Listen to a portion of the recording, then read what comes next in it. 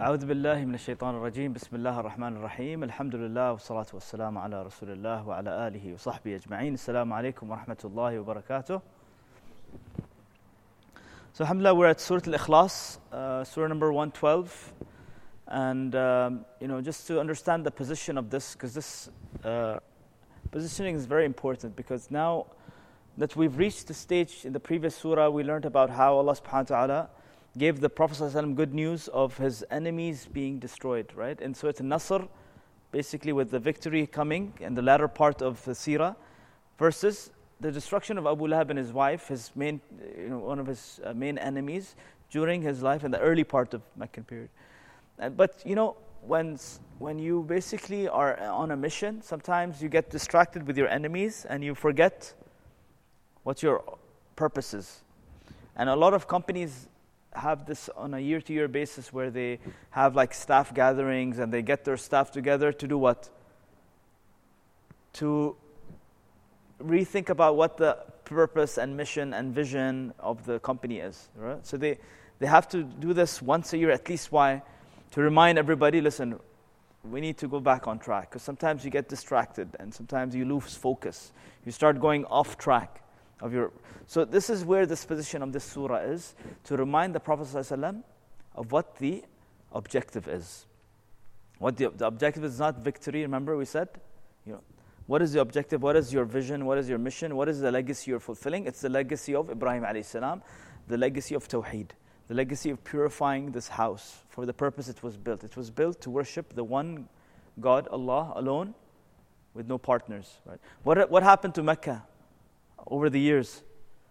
There's like 360 idols there, and there's corruption happening, and so the whole concept, the legacy is not been continued. So that was the vision of the Prophet, and that was his mission. And what we learn from this surah also is, because there's a very dry way of looking at the surah where it's just about not associating partners with Allah and shirk and these things, but then you don't really relate to it, and it doesn't become a lesson that we can relate to in our lives. So many Muslims, you ask them, are you a mushrik? They'd be like, no, I'm not a mushrik. Of course, I don't bow down to idols. I don't have any idols in my house. I don't wear the cross or anything. I believe in God as one. Well, Quraysh also believed in God. They believed in Allah. They actually used the term Allah in their day-to-day language. Wallah and Tallah. They used to use it. So they knew who Allah was, and they believed in Him being the Creator. They believed in Him being the Creator. But yet, and we'll notice in the surah that this surah is very closely connected to Surah Al-Kafirun. And the Prophet ﷺ, his sunnah was to pray with these two surahs, and the first thing in the morning every day, before Salat al-Fajr. In the sunnah of Fajr, he used to recite Surah Al-Kafirun in the first rak'ah and Surah Al-Ikhlas in the second rak'ah. So there is a very strong connection between the two. Although they're not consecutively ordered in the Quran, there's a couple of surahs in between, but they're both connected in terms of their message, and also in the way they're structured. Both start with Qul ya ayyuhal kafirun, and Qul huwa Allahu ahad. Okay, and so one of the main purpose of this surah is actually to tell or explain to Quraysh, like in Surah Al-Kafirun, what did the Prophet said? You have your deen, I have your deen, right? I don't worship what you worship. You don't worship what I worship. Past, present, future. It's not going to happen. It's not happening now. It will never happen. And never did it happen in the past. Negating all forms of association with them. But then the question is now, how do you clarify to Quraysh what is wrong in their belief? And how do you clarify to them what is my deen? What's wrong with your deen, and what's right about my deen? What is my deen about, and what is your deen not doing to match my deen? So this surah is actually an explanation of where Quraysh went wrong, why their concept of ubudiyya is wrong, and what is the right concept. This is like the surah that's basically 1/3 of the Quran, because 1/3 of the Quran talks about Tawheed. It talks about the oneness of Allah. And if you think about the concept of oneness of Allah, ask any child, any Muslim child, how many Allahs do we have? There'll be like one. Where is Allah? He's up there. And so, is that what Tawheed is all about? numbers? Is it just a numbers thing? Or is it more than that? Because for a lot of Muslims, it's just become number. Allah is one. And you put the finger up like this and you say, Alhamdulillah, I'm Muslim, I believe in Tawheed. This is Tawheed. Yeah. And that's it. But where is Tawheed in their lives? Where is Tawheed in their hearts? Where is Tawheed in their actions, in their attitude, in the way of thinking? That's what this surah is about. And that's what's not, like you read the translation of this, you'll be done in like 10 seconds. Right? God is one. And if you go over the translation, let's read the translation. Say He is Allah who is one. Allah Samad. Allah the eternal refuge. Lam yalid wa lam yulad. He neither begets nor is born. Wa lam yakun lahu kufuwan ahad. Nor there is to Him is any equivalent. Done. But this is 1/3 of the Quran, yani. So, it's going to be very challenging for me to like really wrap up some of the lessons here in less than an hour, but I'll try my best, inshallah. Of course, this will be nothing compared to the actual meanings, because according to a lot of the tafsirs I've read, that the lessons in this surah are really, really heavy, and they cover all parts of deen, all parts of tawheed.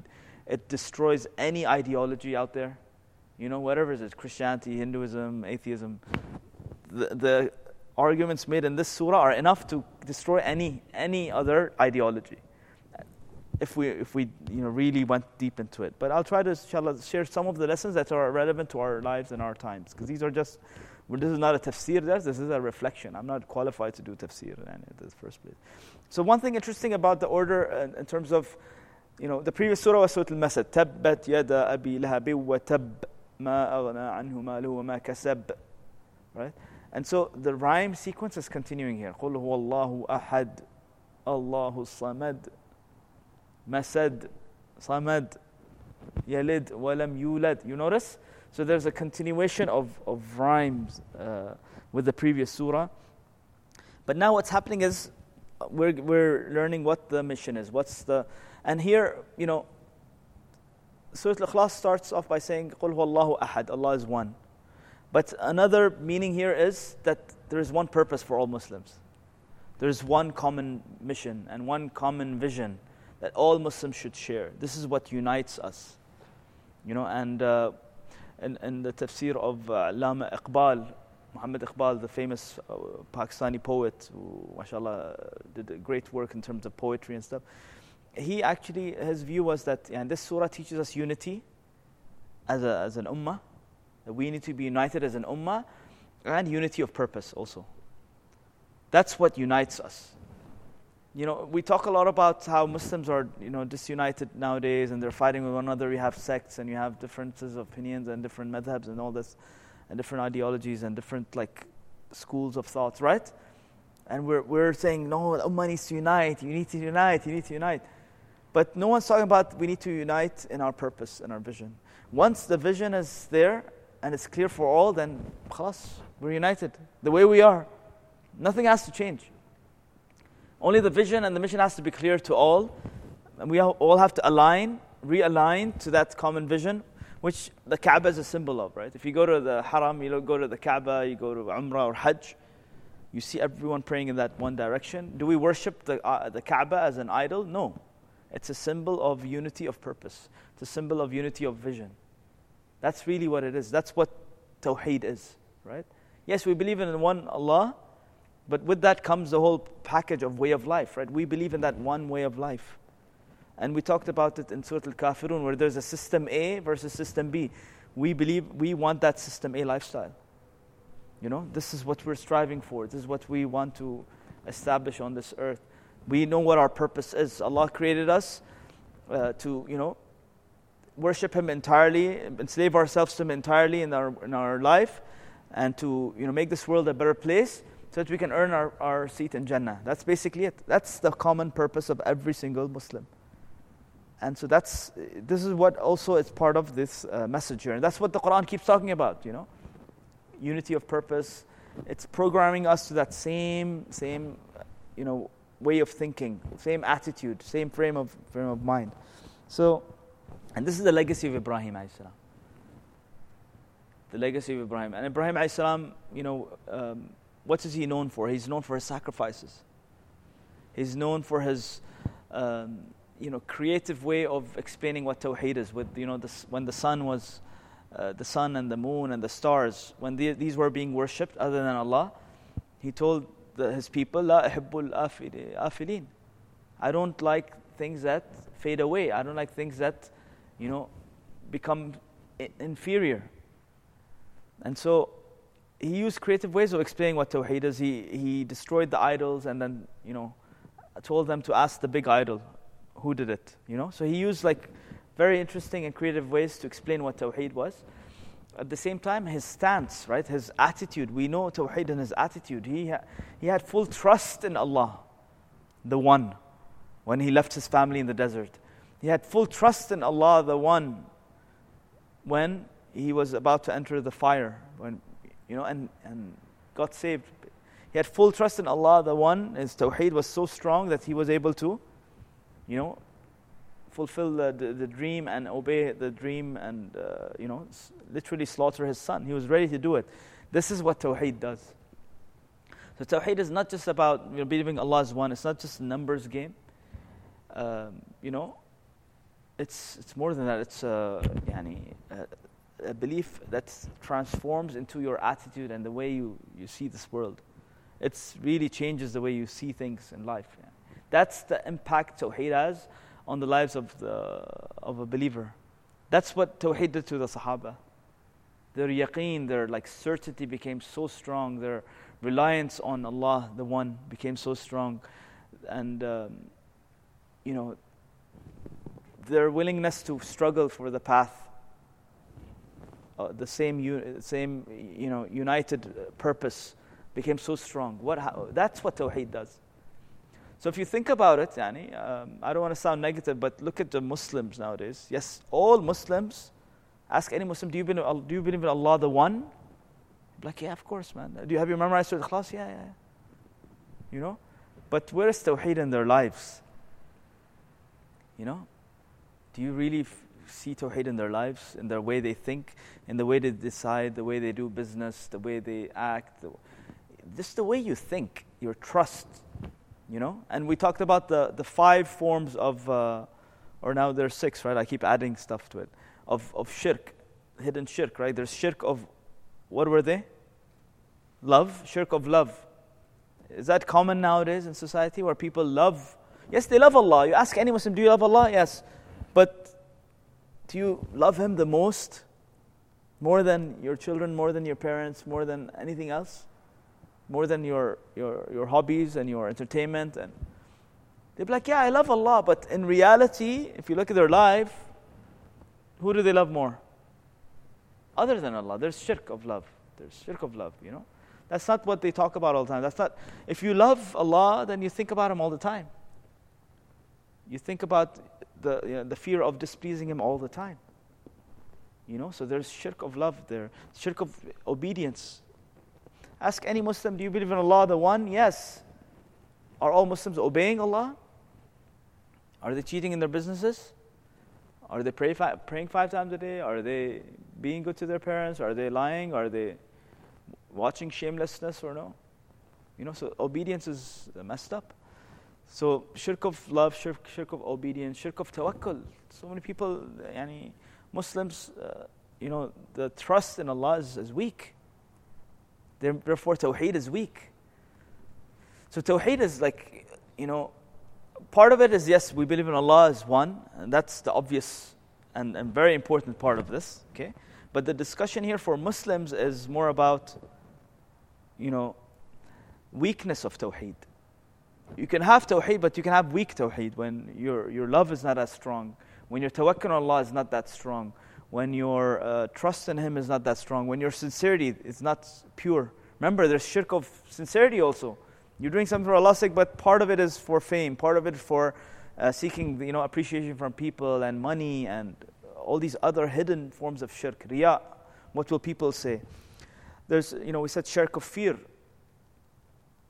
Fearing other than Allah, fearing losing your job, feeling what people will say, feeling what society will say. And then there's shirk of dua, which is another, very common thing in the Muslim world nowadays. People making dua to other than Allah, people seeking help from other than Allah. Very clear shirk, yani. You know. So, you know, when we look at Surah Al-Kahf, Surah Al-Ikhlas, and its name is Surah Al-Ikhlas. Of course, it has more than 20 names, the surah, by the way. Okay, but I don't want to get into that too much, yani. But literally, books of tafsir, more than 20 different names for the surah. But the famous one is Ikhlas, right? So you think about Tawheed and Ikhlas, wait a second. What's the link? Allah's talking about His oneness. He's talking about the fact that, you know, He's Samad, you know, we all need Him, He doesn't need us. And the fact that He has no sons and no parents, nothing is like Him. Where is Ikhlas in all of this? Yani? So that's something we'll discuss, inshallah, you know. So, talking about as a background, just so you understand the context, the kuffar, they believed in Allah.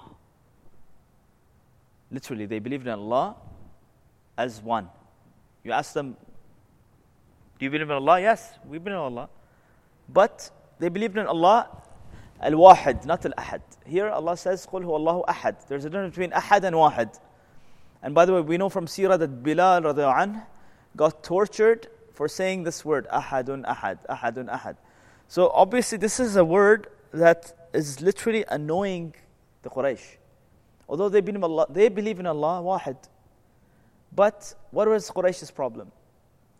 And by the way, you know, I ask my Hindu barber all the time, like we have these discussions while he cuts my hair, and about his deen, and they also believe in God, the one God. They believe in Him. You know, ask any Hindu who knows a bit about the deen, they say, yeah, of course we believe in the one God.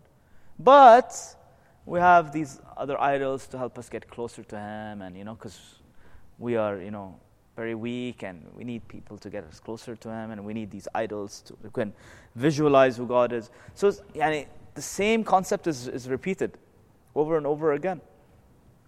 So, the kuffar of Quraysh, they believed in Allah, the Creator. The Creator, they believed in Him. And when you believe in Allah as a Creator, that doesn't necessarily mean you have to follow any of His rules or His obedience, because He created me and khalas, and now I can do whatever I want. You know? Whereas for them to believe in Ahad, that was a problem. Why? Because Ahad means there's only one authority over you now. You can't be your own authority anymore. Whereas when you believe in Allah just being the Creator, being Al-Khaliq, khalas, I can do whatever I want. But Ahad meant, no. Not only is He a Creator, He is your Rabb. He is your Master. And Him being your Master, you're His slave. Therefore, you only follow His rules. You only follow His guidance. You only obey Him. And this is what bothers, not just Quraysh, even a lot of people today. We are people by nature who don't like rules, right? No student likes his teacher to tell him to do homework or to you know, quiz time.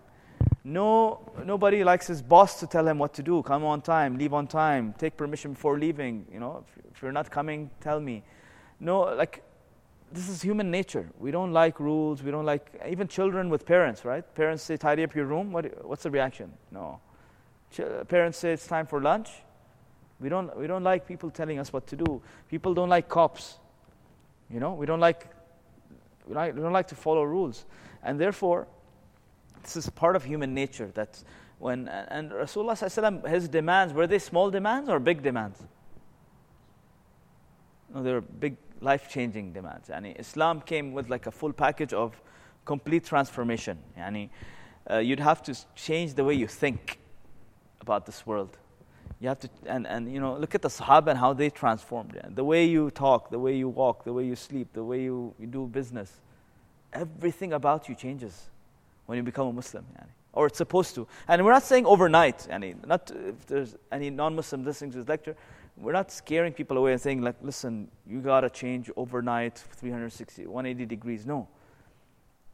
It happens gradually, but that's part of the package. And by the way, in this transformation, you will enjoy it and you love it, because it's good for you in dunya and akhirah. There's benefit in it. It's not like you're torturing yourself. So this was the problem. The Quraysh, they didn't want to submit to that one system and that one way of life, where they were equal to the slaves, where they had to now give, where they can't be selfish anymore, where they can't have that authority, and now they have an authority over them, Before they like to share authority. I mean, they like to have authority being the custodians of the Kaaba, but yeah, we believe in Allah al-Khaliq. But him being the authority, the Rabb, because one of the meanings of a Rabb is al-Sayyid, right? Authority. They didn't want that. That's why Rabb was something that would sting them as a name. And also Ahad. It would sting them because him and only him. That's what Ahad literally means. Because when you have Wahid, that means you have Thnaina and Thalatha and Arba'a also with it. But Ahad means there's no number 2, there's no number 3. Ahad is unique. It's a unique concept of oneness. That's what Ahad is. And so Quraysh's concept of God was wrong, basically. That's really the problem. They believed in God, but their concept of who God was wrong. And so they actually went to the Prophet ﷺ and asked him, describe to us who your God is. What is he made of? Is he made of gold? Is he made of silver? Is he made of wood? Literally, that's what they said. And they said, so tell us more about his lineage. So who are his parents? What about his children? Give us his linealogy. So this is the context of the revelation of the surah. This surah was revealed to answer these questions. Who is God? Any non-Muslim asks you who is God, this is how you need to answer. And it's supposed to be a very simple way of teaching Tawheed and Aqidah, or the belief system or creed. It's supposed to be very simple. So, قُلْ هُوَ اللَّهُ أَحَدٌ. Say that Allah is one. Why qul? Why did Allah didn't just say Allahu Ahad, Allahu Samad, lam yalid? Why qul is there now? We learned that for Surah Al-Kafirun, qul was there because the Prophet ﷺ is being told to go and confront the Quraysh, and that this message is coming from a higher authority. You can't compromise with Rasulullah. This is directions from a higher authority. He's just a messenger. Here, qul also is, in a sense, Allah is telling us that say it out loud, that Allah is one. Have pride in your belief. Have confidence. And qul also means that first internalize it yourself and then share it with others. Internalize it and share it with others. That's what qul is here. And of course, qul also because they asked the question, so now Rasulullah is telling them, but whose words are these? Allah's words. He's just delivering. So when the Quraysh are hearing these answers, they know it's coming from a higher authority. Allah is literally telling them on behalf of Rasulullah who He is. So this is basically the correct, Surah Al-Ikhlas is about the correct concept of God, correct concept of who God is. So, and we also know that, if it wasn't for Tawheed on this earth, the skies and the heavens and the earth would fall apart. Okay, they would fall apart. And literally that's what's going to happen on the Day of Judgment. One of the signs of the Day of Judgment is a soft wind will blow, and all the believers will die. And then there will be none but disbelievers on earth, and that's where the Day of Judgment and the skies will start tearing apart, the sama'un shaqqat, and all this stuff will start happening. Why? Because there's no more Tawheed on earth. So, one of the reasons why Tawheed, one of the reasons why this whole entire universe is intact and in place and everything is, working the way it's supposed to, is because of Tawheed. That's such a heavy thing. It's not a small thing. And that's why it's 1/3 of the Quran. And we know the story of the Sahabi who used to recite the surah in every salah, and then, the other Sahaba complained to the Prophet that, this guy doesn't change. He keeps reciting the same surah. He's being biased. And so Rasulullah ﷺ asked him, he said, I love this surah. And so he said that, this love for you will give you Jannah, inshallah. Your love for the surah will give you Jannah, because it's such a heavy topic and a heavy surah that if you love it, then you're set, inshallah. It's also known as Nur al-Quran. This is the light of the Quran, because this is the essence of the whole Quran. And also the concept of Tawheed, we learn that from other religions, if you look at Greek mythology, or even Hindu scriptures, what is it all about? It's all about Greek, gods fighting with one another, right? in the Hindu scriptures, literally, it talks about this battle that happened, right? The Mahabharata, which is literally like a battle, yani. The deen is, one of its fundamentals is like battle and war and fighting between gods and arguments. And, Greek mythology is all about also Zeus and the god of lightning and the god of love and all these things happening. So there's clashes happening, such a complicated way of looking at life, yani. Whereas God is one, uniquely one. It's so simple, subhanAllah. Even to the fitrah, it just makes sense that God is one. So what is the word Allah? There's differences of opinion whether Allah is a unique name for Allah or whether it's Al-Ilah, because Ilah means a God that's worshipped. So Al-Ilah would be the God that's worshipped. Okay, and so what does Ilah means? Aliha has many meanings. One of them, or a few of them, is the one who is worshipped, the one who is obeyed, the one who is turned to. They use Aliha for the child who turns to his mother for milk in desperation. That's also one of the meanings of Aliha. So Al-Ilah, the one who is worshipped, the one who is obeyed, the one who is turned to in times of desperation, or in all times, the one who you need constantly. Okay, and this is where As-Samad comes, which we'll look at in a second. So even in the Hebrew language, they use the same term for God, Eloah. In the Aramaic language, Ilah. So very similar, derivations of the same word, Allah, in different religions. And so let's get right into it. So, قُلْ هُوَ اللَّهُ أَحَدٌ. Say that He is Allah. So why did Allah say He? Say that He is Allah, the One. Allahu Ahad. He is referring to the fact that you guys already know Him. Because this Quran is talking to Quraysh. You already know that God you claim, or the God that you already believe in as being the Creator, Allah, He in fact is Ahad. He in fact is uniquely one. Okay, Ahad. So they already know this God. It's not like it's a new concept for them. They already know. Allah is only correcting their concept of this oneness. And here also we learn about fitrah. The insan, human being, is born on this fitrah where he knows that he's already signed on the deal of slavery, if you remember, right? They've already confronted Allah subhanahu wa ta'ala and agreed to become slaves, and He's the master. And so for all human beings, by fitrah, by human nature, they already know that Allah is one. It just makes sense to them. But what happens through time? We get corrupted. These ideas get corrupted.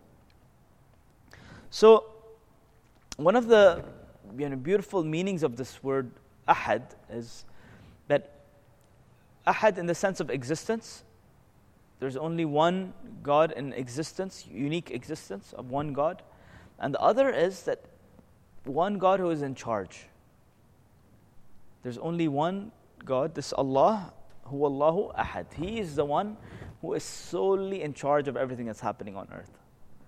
Which, if we just internalize this name, will be sufficient for us. Because at the end of the day, we want things to get done in our life, right? We want to get married, we want to get a job, we want, promotion, we want a, better lifestyle, we want guidance. Allah's saying He is in control. He is the only one in control. And therefore, if we connect to Him and He has the authority and the control, then what? All our matters get resolved. Everything that we need, it's in His hands, literally. He has the authority, He has the control over every single thing that happens. And therefore, Allah is giving us open access to Him. Connect to me, believe in me, I will sort out everything. You don't need to ask anybody else. I'm the one who's taking care of all things. Just to give you a worldly example to make you understand this, you get into a traffic accident, or you cross the red light, or you're caught speeding, but you know who? You know the director of traffic. He's your buddy. So what are you going to do now? You're in trouble. You need to get out of trouble. You have access to the guy in charge. What do? You use that authority, right? You use that connection. You have a connection. So you call him up and say, listen, I just got caught. I was speeding. I just got caught. Can you hook me up? And so within 5 seconds, he's going to send a message to the duty officer in charge. let him go. So, what saved you and what made you relaxed about you skipping the red light and all this? The fact that you have connection with the guy in charge. وَلِلَّهِ الْمَثَلُ الْأَعْلَى. But here Allah is saying, I am the one in charge. I am taking care, I'm getting things done for you. Nothing is happening outside my control. And therefore, if you connect to me, you have nothing to worry about in life. Just this thought, if we internalize it, would really change the way we view the world, and all our worries would go away. Right? Why would you be worried if you have full access to Allah subhanahu wa ta'ala? And another part of this is the things that happen in our life. Sometimes bad things happen to us. We go through tests, we go through difficulties, sadness, someone passes away, someone's sick, you lose your job, you have some sort of suffering, some trial. Allah is saying, I am the one in control. And therefore, when you know that Allah is in control, then you know that there is some good in it. If Allah is in control, then khalas. I have nothing to worry about. Whatever He does for me, I'm willing to take it, because there must be some good in it. Which is actually one thing that, it's a bit off topic, but there's this, usually atheists and people who don't believe in religion and God, they have this argument that if God this concept of God is really true, then why do we have evil on earth? Well, one concept is that there is no evil on earth. There's goodness in everything. Allah did not create evil. It's just the way we perceive things. There is good in it. Yes, it may seem in the outside, external world, in our eyes, it seems evil, but there is no such thing as evil. Everything is good, but we don't see it. We will see it one day. There is wisdom in everything, even in death. Atheists have this argument, how come God created death? I mean, such a tragic thing, and people have to cry and depressed. But there's good in good. Have you ever thought about it? There's good in death? Imagine if there was no death. It's actually a nice movie to make, a world where there is no death. Imagine the population problems we'll have. There will be traffic everywhere. Your house, like your grandparents will be in your house with you. Not enough housing. Jobs. Your great-great-great-great-great-grandfather will be hanging on to his job of, being the CEO of the company, and therefore people will be out of jobs. Schools, not enough schools, not enough jobs. No inheritance. Graveyards, there won't be any graveyards anymore. There won't be any concept of teaching anymore. Because why do people teach? To leave knowledge behind, right? No one will teach. Everyone will leave knowledge to themselves. So just try to imagine a world without death. It would be boring, right? So, there is good and khair in everything, whether we see it or not. We know through sickness, purification happens. And we know death for us is just like a temporary stop, It's going to be just from the time from Dhuhr Salah till Asr Salah. That's how the grave time will be. And then, you're resurrected, and then it's either, eternal heaven or eternal hell, So, the unique, so what does Ahad mean? There's no equal to Him. Nothing is equal to Him. There's nothing second to Him. He doesn't have any affiliates. He doesn't have any competition. He is one. He is alone. Therefore, when you rely on Him, when you connect to Him, you have nothing to fear. You have, the biggest power on your side. The one who is, the most powerful, the one who has full control over everything, He is on your side. Just think of that. It empowers the believer, this concept of Ahad. When He is on your side, what more do you need? And this is something that the Sahaba internalized. That's why they used to go to battles with, enemies that were, 3 times more than them in size, in numbers. Right? Because they internalized this idea that Allah Al-Ahad is with us. And He alone is enough for us. We don't need anyone else. And so everything about Allah is unique in His oneness. Okay, that's one of the meanings of Ahad. And just to also, I've covered this before, but just to reconfirm this, that to understand the difference between this uniqueness of Allah's attributes versus our attributes. Because Allah is Ar-Rahman, He is the, most merciful. But at the same time, you can have human beings who have mercy in them. So how is our mercy different than Allah's mercy? We mentioned 3 things. Anyone remember what they are? No, huh? Okay, so number 1, our attributes have a beginning, whereas Allah's beginning and an end, whereas Allah's attributes have no beginning, no end. So my sight, okay, Allah is Al-Basir, He sees also, but I see also. But my sight had a beginning. Before I was born, my sight didn't exist. When I die, my sight will end. Whereas Allah's ability to see had no beginning and had no end. It's infinite in space, okay? That's number 1. Number 2, my eyesight is limited to how far I can see, whereas Allah's sight is unlimited. Okay, so it's different than infinity. Okay? And the third one is the ownership. My eyesight was given to me by Allah subhanahu wa ta'ala. It's gifted to me. Whereas Allah's sight was not given to Him by anyone. He owns it Himself. He is the owner. So these 3 things. The idea that His attributes are infinite, His attributes have no limits, and third, He has full ownership of all His attributes. So لَيْسَ كَمِثْلِهِ شَيْءٍ. There's nothing like Him. Nothing like Him. So Ahad is the unique one. And of course, Ahad negates a lot of the false ideologies of many religions, like the idea of Trinity, the God, the Holy Son, and the Holy Spirit, right? This idea of 3 is 1, 1 is 3. Allah is saying, no, قُلْ هُوَ اللَّهُ أَحَدٌ. There is one God. There is one God.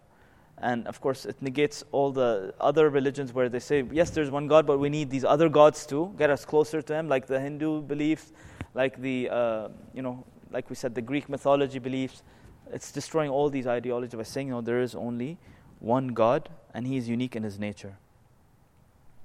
Now, just one idea about the concept of slavery, right? Tawheed and Ubudiyah. So, Allah subhanahu wa ta'ala created us. Every single human being has this need to worship. You have this need by fitrah to enslave yourself to something. Now Allah is saying, when you enslave yourself entirely to me alone, Allahu Ahad, then you're free from other forms of slavery. But the moment you don't enslave yourself to the one God, Allah, then you become slave to other things, other filthy, worldly things. And these are things that, in some cases are seen physical things, in some cases they're hidden things. But what's more relevant to our times is the hidden shirk, the hidden idols that we have, right? The idol of your desires, the idol of wealth. The Prophet said, "Ta'isa abdu dirham wa dinar." The one that he is wretched, he is, going to be tired. The one who worships wealth. And do we have people today who worship wealth? Yes or no? More than Allah, or all for them, their life is all about wealth. Yes, you ask them, do you believe in Allah? Yes, I believe in Allah. But who are they really worshipping in their lifestyle? It's the wealth. For some people, they worship their desires. أَرَأَيْتَ مَنِ اتَّخَذَ إِلَهَهُ هَوَاهُ. Right, the one who has taken his hawa, his desire, as his ilah. This is mentioned in the Quran. Some people will take their own desire as their God. And so for a lot of people, this is what their God is, their hidden shirk, the hidden tawheed. So Allah is saying, you want to be my slave, I will free you from all these other forms of slavery. For people who have addictions and bad habits, smoking, drugs, alcohol, they're enslaved to these habits, enslaved to these bad habits. They can't get out of it. So that's a weakness of tawheed. If someone who's addicted to cigarettes or alcohol or whatever, drugs, there's a weakness in tawheed. You claim you believe in Allah as one and you enslave yourself to Allah as the one, but there's this other mini God that you can't get rid of. This habit that you can't get rid of. So these are some things that are relevant to our times. And so, knowing He is one, also some of the implications of this is, Allahu Ahad means that you'll only live your life for Him. Now these are some deeper meanings, okay? So you live your life only for Him. For no one else. Not for yourself. You're not selfish. You're not living your life for your family. You're not living your life for anything else. You're living your life for Allah's sake. And then seeking His pleasure only. This is where ikhlas comes in, right? Everything you're doing it for His sake only. For His pleasure only. You know, you're praying for His sake, you're going to work for His sake, you're going to the gym for His sake, you're taking care of your parents for His sake, you're taking care of your kids for His sake, you're getting married for His sake. And anything you don't do for His sake is of no benefit to you. You know, it's going to be of no benefit to you because your whole life should be completely enslaved to Allah. So if I was to illustrate you in a diagram, our relationship with Allah, so if Allah is here, our relationship with Him, the primary relationship is a relationship of master-slave. Okay? Masters, not creator and creation, no. Master and slave, because there's responsibility that comes with this relationship. That's our fundamental relationship with Allah. Now, as a slave, then all the other roles come into play. So, I have to act as a slave when I am at my workplace by conducting haram or halal business. I have to act as a slave when it comes to going to school by doing good and not cheating in my exams. I have to act as a slave when I get married. So I get married to fulfill my role of slave. I take care of my parents to please Allah by being His slave. I take care of my neighbors in my role of slave. So you see, it's a very simple concept if we just understood it. Everything goes back to our relationship with Allah being the slave of Allah subhanahu wa ta'ala. And that is what tawheed is. That is what ikhlas is. Dedicating your life for Him. Obeying Him and, nothing but Him. And anything that goes against His obedience, you don't do it. And sacrificing everything for His sake, Thinking about Him all the time. Whatever decision you do, ask yourself, is this going to please Allah or no? This is part of the implications of slavery. Then Allah says, Allahu Samad. After saying that He is one, which is, really the ikhlas part of this. Anything we don't do with ikhlas will be of no benefit. And we talked about this in Surah Al-Zalzala. That anything that's done without ikhlas, when there's other associations in it, and ikhlas means 100% for Allah's sake. If there's 1%, 0.001% for something else, that will not be counted for us on the Day of Judgment. There will be no weight for it on the Day of Judgment. And so then Allah says, Allahu Samad. The one who is enough to turn to. It's such a beautiful word. And what's sad is so many people have memorized the surah, but they don't know what. You ask them what does Samad mean, they don't know. Samad, of course, has many meanings, but one of the primary meanings is the one who is enough to turn to. The one who is enough to depend on, whereas He does not depend on us. That's what Samad primarily means. And so do human beings have needs?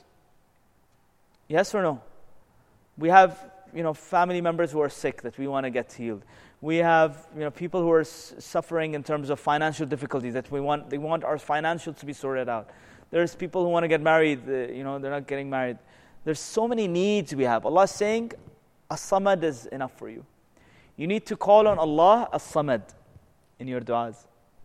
Turn to Him if you want a promotion in your job. Turn to Him if you want to get married. Turn to Him if you want your sick relative to get, healed. Turn to Him to give you patience. Turn to Him to guide you. Turn to Him, turn to Him, turn to Him, turn to Him. This is what As-Samad is. It's an open invitation for all of us to go back to Him because He is enough. Now, when you doubt, when you don't have full trust that Allah is enough, then you won't believe in As-Samad. And Ibrahim a.s. understood this name, As-Samad. He would turn to Him all the time. The Prophet ﷺ understood this. They would turn to Him. Before the battles, you'd see the Prophet ﷺ, raising his hands and making dua and all night long, dua. Why? He knew As-Samad. That's all you need. Al-Ahad and Samad. You know that He's the one in charge. فَخَلَص, go to Him. In the first ayah, Allah told us, I'm in charge. I'm the only one in charge. In the second ayah, He's saying, therefore, turn to me. You see the link? Therefore, you only need to turn to me through As-Samad. If you know that I'm the only one in charge, therefore, now, all you need is to turn to me. And so As-Samad also means the one who you only seek as your ultimate goal. That's also As-Samad. So this is also part of Ikhlas, that we only seek His pleasure, only seek His reward in Akhirah. That's what we're living for. He's our ultimate goal. We seek to see Him one day. That's really the journey of our life. It's supposed to be, When you're someone with Tawheed in your heart, that's, when you think about Samad, that's your ultimate goal. You want to meet Him one day. And you want Him to be pleased with you. SubhanAllah. Okay. And then another meaning of As-Samad here is that He does not need us. He is above us. Because again, some people have these doubts that why does Allah want us to keep thanking Him? Ma'adallah, they have this doubt that, how like kings, they like to be praised. So they try to relate this to Allah, that why does Allah like it when we praise Him? Why does He need us to praise Him? Does Allah need us to praise Him? No, He does not. Okay? So Allah does not need us to praise Him. Allah does not need us to pray to Him. Allah does not need us to, pray for Him. He's in Surah Al-Fatiha, we're not Alhamdulillah. He is the self-deserving of praise, whether we praise Him or not. Alhamd. That's why it was a noun, right? We didn't say Nahmadullah. So His hamd does not depend on us. If all of humanity stopped praising Him, will that decrease in any sense or way or form of His perfection? No. Okay, so that's what As-Samad also means. As-Samad also means free from flaws, free from any kind of faults or blemishes. Samad also means someone who cannot be overcome. Again, if He cannot be overcome, therefore you turn to Him. He's like the final reliance, And another very interesting thing, which I remember listening to a talk of Ahmed Deedat talking about once, a tribe that were living in the middle of the jungle. They had never came across Islam or the Prophet or anything about Islam. But what did they come to as a conclusion? They said, we will worship the God that has no holes. Literally. So their God, the name of their God was the God that has no holes. That's one of the meanings of Samad, actually. The one with no holes. Why? Because the holes we have primarily, like the main hole in our body is the hole for getting food, right? So one of the meaning of Samad is the one who does not need to eat or drink. Because for us to sustain our lives, we need to eat and drink, right? So that tribe in the middle of the jungle figured out that, listen, we all need to eat and drink to survive, otherwise we'll die. Therefore, the perfect definition of God is the one who does not need to eat or drink because He does not die. You see? It's such an amazing conclusion that they reached. Without any, no Quran, nothing. The God with no holes.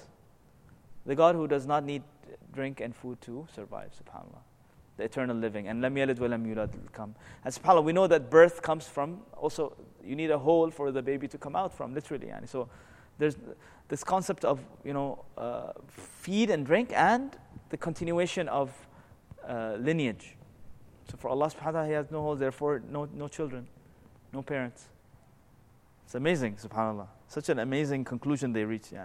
So, As-Samad also means like hollow. Like when something has holes in it, or it's empty from inside, that's also Samad.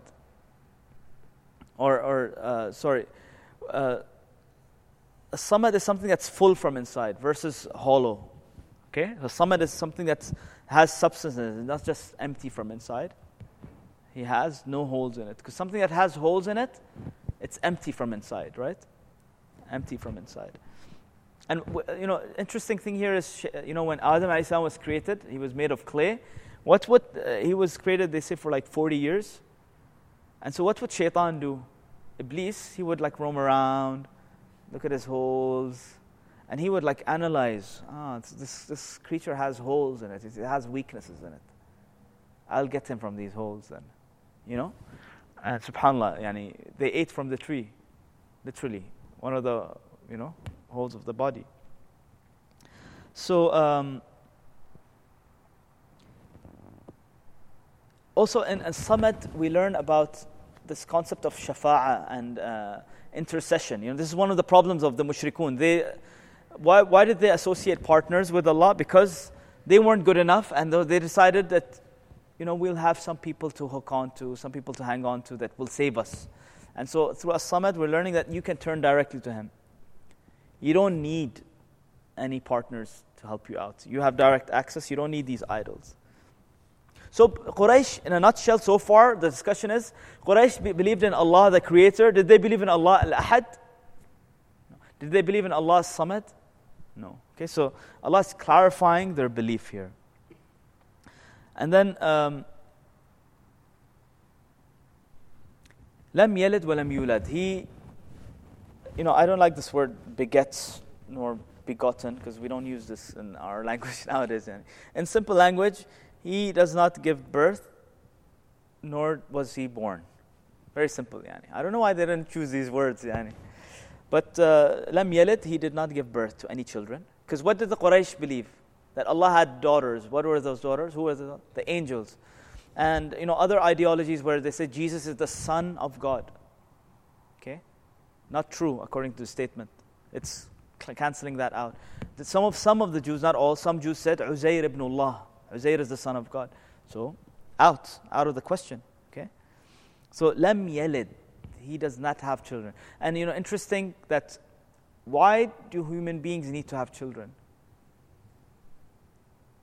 Or why do human beings like to have children? Yeah. To continue the legacy, right? To continue the legacy, to continue the name. Does Allah need to continue the name? Does Allah need His name to be, does Allah need, to get children? No, because His name is already infinite. He is there, He has no beginning, no end. Whereas human beings, why do they need children? Because they know they're going to die one day. And therefore, let me get as many children as I can before I die so that my legacy continues. Yeah. Okay? So that's one of the weaknesses of human beings. We want children to continue our legacy because we know that death is a reality. Ask even an atheist, death is a reality for them. Whereas Allah is Al-Hayyul Qayyum. Al-Hayyul Qayyum. And another thing I forgot to mention here is that, when it comes to our demands, when we seek things from human beings, when we need help in worldly matters, sometimes, like you go to a king, right? If 10 people go to him directly, one's asking for, a house, the other's asking for a car, the other's asking for help with his job, the other's asking, what's the king going to say? The king is going to say, guys, wait a second, one at a time. I can't listen to 10 people at the same time. Right or no? It gets too much. So the queuing system comes into place. Whereas Allah is saying, As-Samad, come to me, don't worry about the fact that, whether it's you alone asking or 10 billion people asking simultaneously, I will ask all your du'as. And you go to Umrah or Hajj, you see all these like millions of people asking and making dua, and Shaitan comes and gives you doubts. How can Allah listen to every single dua of these people? And they're asking random things. And they're asking in different languages. Some guys are asking in Swahili, someone's asking Urdu, someone's asking Japanese, someone's asking in Chinese. So how can Allah, through As-Samad, we learn what? Allah subhanahu wa ta'ala is able to answer all these du'as simultaneously without any queuing system. And He's enough. Al-Hayyul Qayyum, and He doesn't get tired. لا تأخذه سنة ولا نوم. You see why Ayat al-Kursi is such a heavy ayah? Because, the king, if let's say 10 people come asking for him, okay, he'll meet them one at a time. Then 10 other people come, then 10 other people come. Then eventually what's going to happen to the king? He'll be like, guys, khalas, I'm tired, man. Come back tomorrow. Right? لا تأخذه سنة ولا نوم. He doesn't get tired from us asking. So keep asking. That's what As-Samad teaches us. Keep asking. Don't give up. And don't say, Allah, I asked too much, Ya Allah. Enough for today. No, it's never enough. Yeah. Lam yalid wa lam yulad. And, having a son implies you have an equal. You have a wife, right? Because can you have children without a wife? No. Right? And so here also, Allah is hinting to the fact that lam yalid. Why? Because He just told you ahad. Therefore, He has no equal. Because for you to have children, you need an equal. And so it's a continuation of the same argument that because He doesn't have any children, because obviously He doesn't have any equal. He doesn't have a sahiba. He doesn't have, and it's mentioned in the Quran. He doesn't have a sahiba. He doesn't have a partner.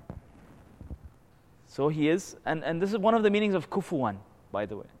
وَلَمْ يَكُنْ لَهُ كُفُوًا أَحَدٍ. He doesn't have a wife. He doesn't have a partner. Anyone equal to Him. And so, لَمْ يَلِدْ وَلَمْ يُولَدْ. Also, we learn here that we need children to help us in old age. One of the desires of parents is, I need children. Why? Because when I'm old, I need them to take care of me. Right? That's the wish of every parent, right? That when the children are young, the parent takes care of children. When children are old, and when the parents are old, children take care of parents now.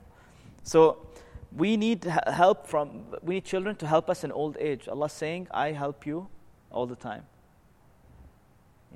As-Samad. I'm there for you all the time. And at the same time, Allah doesn't need children, because does Allah, ma'adallah, get old? No. There's no concept of age for Him, because He has no beginning and no end. Lam yalid wa lam yulad. And He has no parents. Okay? No beginning, no end. Wa lam yakun lahu kufuwan ahad. And there is none like Him. None equivalent to Him, none equal to Him, no partner to Him, no one equal in rank to Him. There's nothing like Him. Lam yakun lahu kufuwan ahad. And like I told you, kufuwan also means sahiba. He doesn't have a wife, because a wife is also equivalent. And also, no competition. There's no competition. Another, thing that should give us this empowerment, a believer should be empowered. There is zero competition with Him.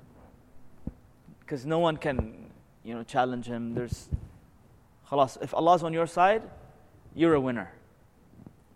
So this is some of the implications of Tawheed. So there's basically about 3 parts to this surah, if you look at the overall picture. The first part talks about His oneness. Okay? قُلْ هُوَ اللَّهُ أَحَدٌ. Second part, Allahu Samad. Allah is teaching us, in Samad there is mercy and grace, right? Allah is telling us that I am there to help you out. You can depend on me all the time. It's a mercy, right? Come to me.